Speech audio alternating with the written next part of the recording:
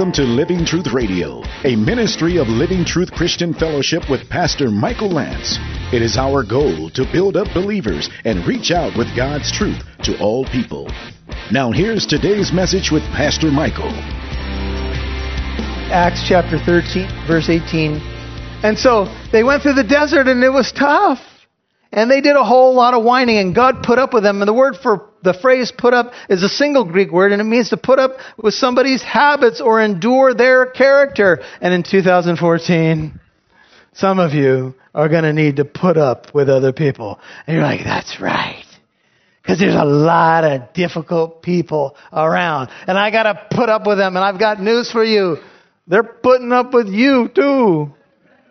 We always do this when we hear stuff like that. Yeah, you see, I got to put up. Well, they're putting up with you too. So this is for you too. It's okay. You can receive it. Anyway, so he put up with them in the wilderness. And when he, God, destroyed 7 nations, Deuteronomy 7:1 is a good reference there, in the land of Canaan, 19, he distributed their land as an inheritance, all of which took about 450 years. Now remember, Paul's in the synagogue preaching, and he sums up kind of the history of his people.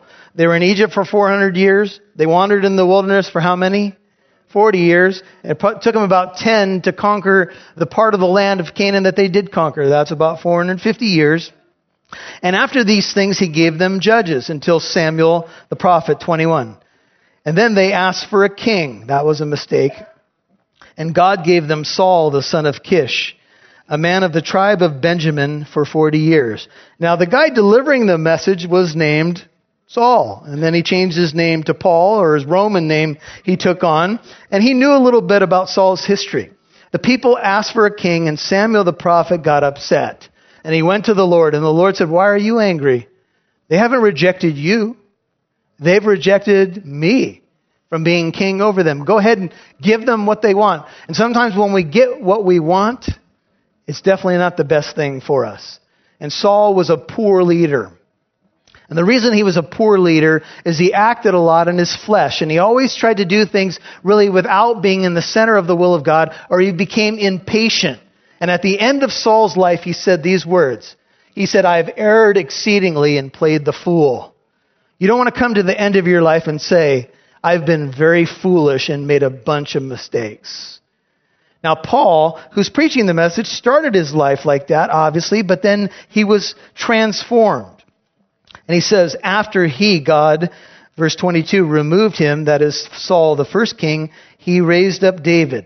Notice this is all God's activity. God removed, God raised up. Psalm 75:7 says, God is the judge. He puts down one and he exalts another. God is on the throne.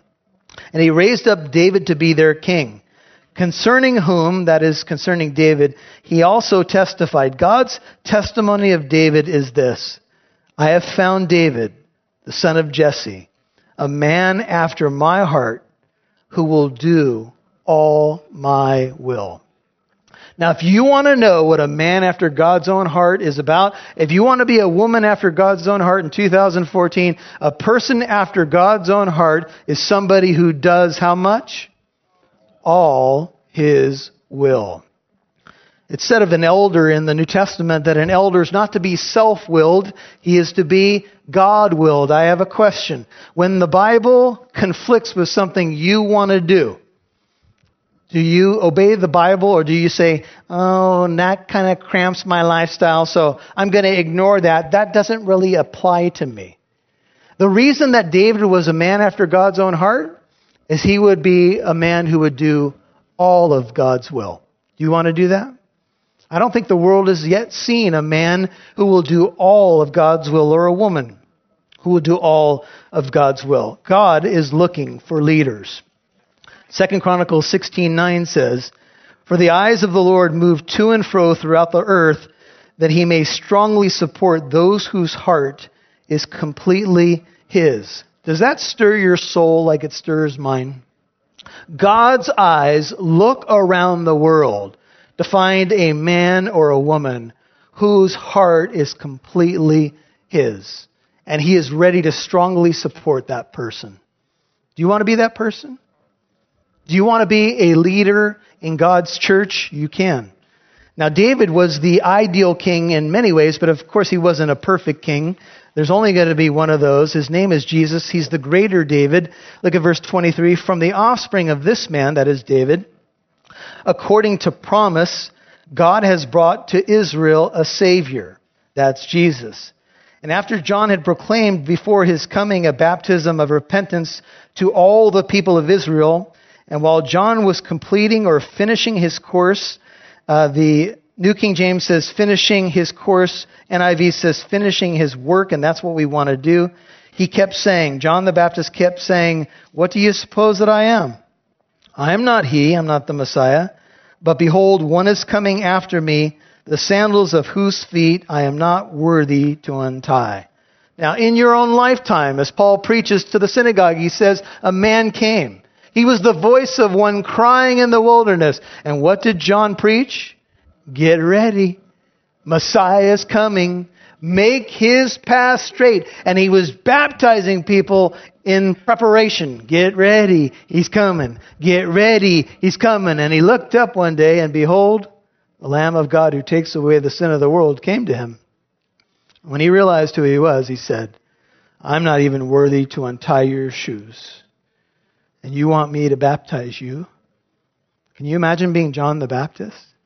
Can you imagine standing in that water and knowing that you were staring into the eyes of God in human flesh? And God says to you, baptize me. What? You need to dunk me more than once. I know how I am. I'm not worthy even to go down and gurgle in this water and untie your sandals. And that was something that not even a master-disciple relationship, not even would he ask his disciple to do that low of a job. And Jesus said, so you too, when you have done all the things which are commanded you, say, we're unworthy slaves. We have only done that which we ought to have done. I think one day we're going to end up in heaven. And we're going to say words like this. I wish I would have done more. I was at the bedside of a dying brother. He had a slow-growing cancer and wonderful man. He was an engineer, had an engineer's mind, and he would come to all of our Bible studies, and he always had these interesting questions. Out of left field, you're like, wow. And so the cancer finally caught up to him, and he had one of those masks on his face, and I had heard from some of the people in the church that he was going through some doubts about his soul and where he was going. And I knew that he knew the Lord, but, we all need assurance, especially at a time like that. So I came into the hospital room, and he could barely talk. And I said, Richard, you know that it's your time and you're going to go home to be with the Lord. And he shook his head. And I had played a lot of golf with him and gotten to know him pretty well. And I said, I heard you had some doubts. I said, have you trusted in Christ? Believed in him? Yes, yes, yes. I said, then you're a Christian. We're saved by grace. And he took that little mask off his face and he got these words out. He said, Michael, I wish I would have done more. I wish I would have done more. And I think each one of us need to look at our lives and say, you know what, I want to finish my course. The race that's been marked out for me. The good works that God's prepared beforehand that I should walk in them. That's what I want to do. I'm not going to do it perfectly. I may not even be as consistent as I want to be. But John finished his course. Look at verse 26. Brethren, sons of Abraham's family, those among you who fear God, to us the word or the message of this salvation is sent out. Jesus is the message. He is God's word to us. For those who live in Jerusalem and their rulers, 27, recognizing neither him nor the utterances of the prophets, which are read every Sabbath, fulfilled these by condemning him. And though they found no ground for putting him to death, they asked Pilate that he be executed. Psalm 69:4 says, those who hate me without a cause are more than the hairs of my head. And Paul says people listen to the Bible week in and week out. They came to the Sabbath synagogue service. They listened, and then when the Word became flesh and dwelt among them, and the fulfillment of the prophecies arrived, they rejected him. They said, oh, no, that's just stuff we listen to in church. And Jesus said, you can read the weather, you can look at the sky and see that it's red, and you can say a storm's coming, but you don't understand the signs of the times. I'm here. I'm standing in front of you. You read the scriptures, but you don't believe them, because if you believe them, you'd believe me, for Moses wrote of me. Amen? But they wouldn't believe. And so they asked for Barabbas, and they hated Jesus without a cause. And when they had carried out all that was written concerning him, 29, they took him down from the cross and laid him in a tomb. That was prophesied in Isaiah 53:9, that he'd be in a rich man's tomb, or with a rich man at his death. Jeremiah 1:12 says, then the Lord said to me, you've seen well, for I am watching over my word to perform it. Jeremiah 1 verse 12. God's word will be fulfilled. And unwittingly, they fulfilled it, because they got him crucified, and God used it all, and God raised him from the dead. See, this is the gospel. The end of the story is not the cross. We have the resurrection. And for many days, Jesus appeared to those who came up with him from Galilee to Jerusalem. The very ones who are now his witnesses to the people. Jesus said, you will receive power when the Holy Spirit comes upon you, and you will be what? My witnesses. And in Acts 1 verse 3, he appeared to them over a period of 40 days with many convincing proofs, and he spoke to them about the kingdom of God, and he sent them out to be witnesses to that generation. And they did go out to Jerusalem, Judea, Samaria, and to the uttermost parts of the earth. Over 500 people saw Jesus at one time, saw the resurrected Lord, and believed. See, this is the evidence of the resurrection. And we preach to you, verse 32, the good news of the promise. That's the title of today's message. Proclaiming the good news of the promise made to the fathers, prophesied in the Old Testament, that God has fulfilled this promise to our children, in that he raised up Jesus, as it is also written in the second Psalm, thou art my son, today I have begotten thee. Now, I don't know if that was the Torah portion of the day, but that's what Paul begins to preach from. Go to your right, go to Hebrews chapter 1. Hebrews chapter 1. So let's look at another place where Psalm 2 is quoted. And what we just read was Psalm 2 verse 7 about thou art my son. So look at Hebrews 1. Look at verse 3 with me. This is speaking of the glory of Jesus compared to everything else, angels, etc. Hebrews 1 verse 3.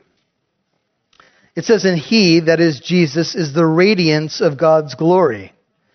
He's the exact representation of his nature. And he, that's Jesus, upholds all things by the word of his power. When he had made purification of sins, he sat down at the right hand of the Majesty on high. Having become as much better than the angels, Hebrews 1:4, as he has inherited a more excellent name than they. For to which of the angels did he, God the Father, ever say, thou art my son? The answer to that question is none. God never said to an angel, you are my son. Our Jehovah's Witness friends believe that Jesus is Michael the archangel, the first and greatest creation of God, but that's not what the Bible teaches about Jesus. Jesus is God. Now notice what it says. Today I have begotten thee, and again I will be a father to him, and he shall be a son to me. And when he again brings the firstborn into the world, he says, let all the angels of God worship him. If Jesus is an angel, why are all the other angels worshiping him? Angels don't receive worship. Only God does. And God the Father is commanding all the angels to do what? Worship Jesus. I mean, if Jesus is not God, why would God break his own law? Because he says in the first commandment, you shall have what? No other gods before me.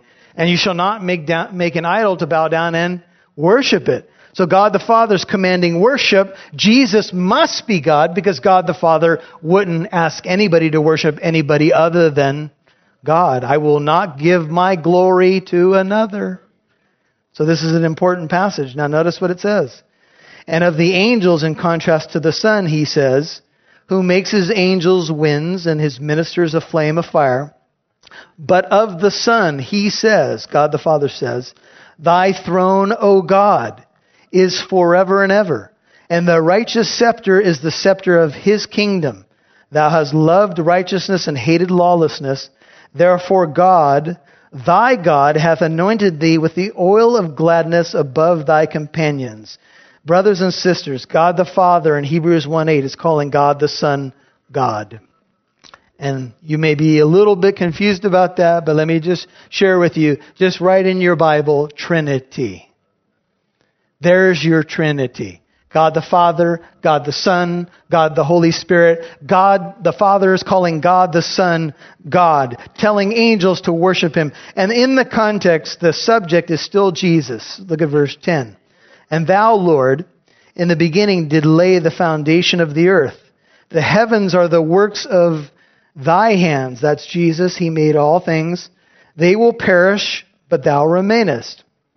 They all will become old as a garment, and as a mantle thou will roll them up. One day we're going to have new heavens and a new earth. As a garment, they will also be changed. But you are the same. Right in your margin, Hebrews 13:8, which says that Jesus Christ is the same yesterday, today, and forever. That's who we're dealing with right here. And he says, and thy years will not come to an end, because Jesus is eternal. But to which of the angels, notice it's still about the Son, has he ever said, sit at my right hand until I make thine enemies a footstool for thy feet? Do you see it, brothers and sisters? Jesus Christ is God. He's creator, sustainer of the universe, the exact representation of God. He is God, if you like rhymes, God in a bod. Okay, you can use that. God in a bod. He is God in human flesh, dwelling among us. Christmas in the manger is God. And that is the message we share with the world. And so Paul stands up in the synagogue, back to the book of Acts, and he's sharing it. And he's telling people, look, this is the good news. This is the very message I rejected, Paul might say, but I have come to understand that he is the hope of the world. Look at Acts 13, verse 34. And as for the fact that he raised him from the dead, no more to return to decay, he has spoken in this way. I will give you the holy and sure blessings of David. See, Jesus Christ, it didn't end on the cross. He rose again from the tomb. And because of that, the holy and sure blessings of David will come. Come to who? Go to Isaiah 55. This is where the quote comes from. This is the last parallel passage we'll look at. But turn to Isaiah 55, and let's begin at verse 1. Isaiah 55, verse 1. It says, Ho, everyone who thirsts. This is a Christmas verse, by the way. It starts off with Ho. Anyway, all right. You got, I don't know what it is. Second service loved all these jokes. And I don't know. Was there a coffee out there at the donut thing? Anyway, Ho, everyone who thirsts, come to the waters. And you who have no money, come buy and eat. Come buy wine and milk without money and without cost. Why do you spend money for what is not bread, verse 2, and your wages for what does not satisfy? Listen carefully to me and eat what is good, and delight yourself in abundance. Isaiah 55, verse 3. Incline your ear and come to me. Listen that you may live, and I will make an everlasting covenant with you, according, here's the quote from Paul, according to the faithful mercies shown to David. And behold, I have made him a witness to the peoples, a leader and a commander for the peoples. Behold, you will call a nation you do not know. Now we begin to see an introduction to the Gentiles, non-Jewish people. And a nation which knows you not will run to you. Because of the Lord your God, even the Holy One of Israel, for he has glorified you. Verse 6. Seek the Lord while he may be found. Call upon him while he is near. Let the wicked forsake his way, and the unrighteous man his thoughts, and let him return to the Lord, and he will have compassion on him and to our God, for he will abundantly pardon. That's important for our message. And then God says, for my thoughts are not your thoughts, neither are your ways my ways, declares the Lord. Now, in context, a verse that we often quote and we apply to other situations about God being higher than us is actually in the setting of salvation to the Gentiles. And God's saying, I'm going to give the sure and holy blessings of David to non-Jewish people because my ways are not your ways. Because a Jewish person reading this might say, who's this other nation who's going to come in? The Gentiles have no place in this covenant of blessings with Abraham and David. And God says, my ways are not your ways. My thoughts are not your thoughts. The Gentiles are coming in because I want the ends of the earth to be saved. Now look at verse 9. For as the heavens are higher than the earth, so are my ways higher than your ways, my thoughts than your thoughts. For as the rain and the snow come down from heaven, and do not return there without watering the earth and making it bear and sprout, furnishing seed to the sower and bread to the eater, so shall my word be which goes forth from my mouth. It shall not return to me empty without accomplishing what I desire, and without succeeding in the matter for which I sent it. That's why I hope you're here with an open Bible today.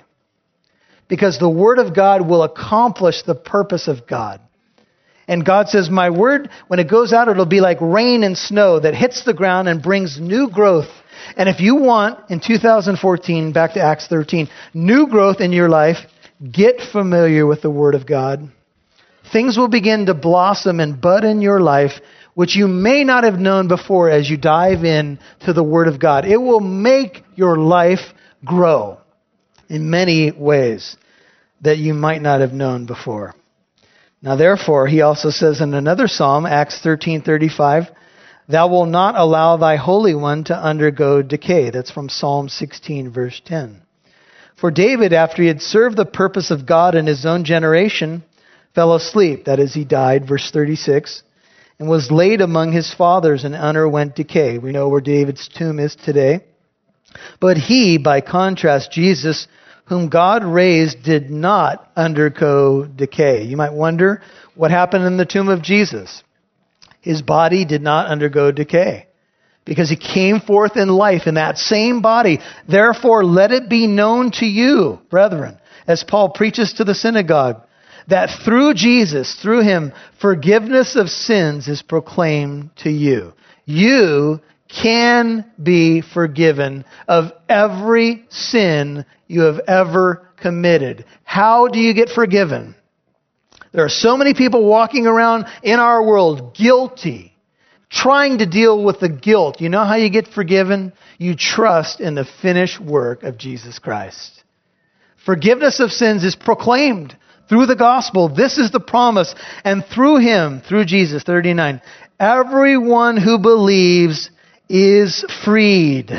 The word freed there in your Bible, you might want to write it down, literally is justified. The Greek word means to be declared righteous.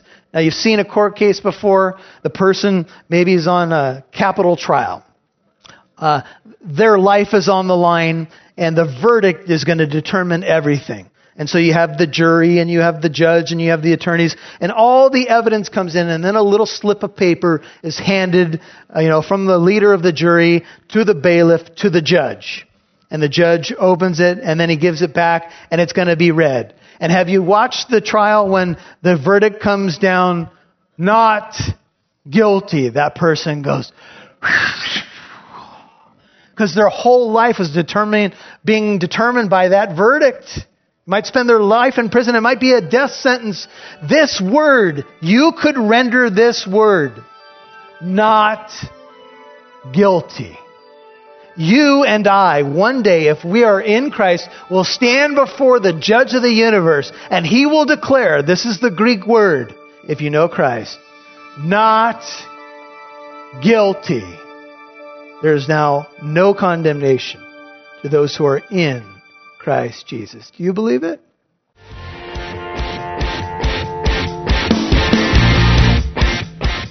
If you would like to listen to this message, or if you would like more information about the ministry of Living Truth, please visit our website at livingtruthcorona.org. That's livingtruthcorona.org.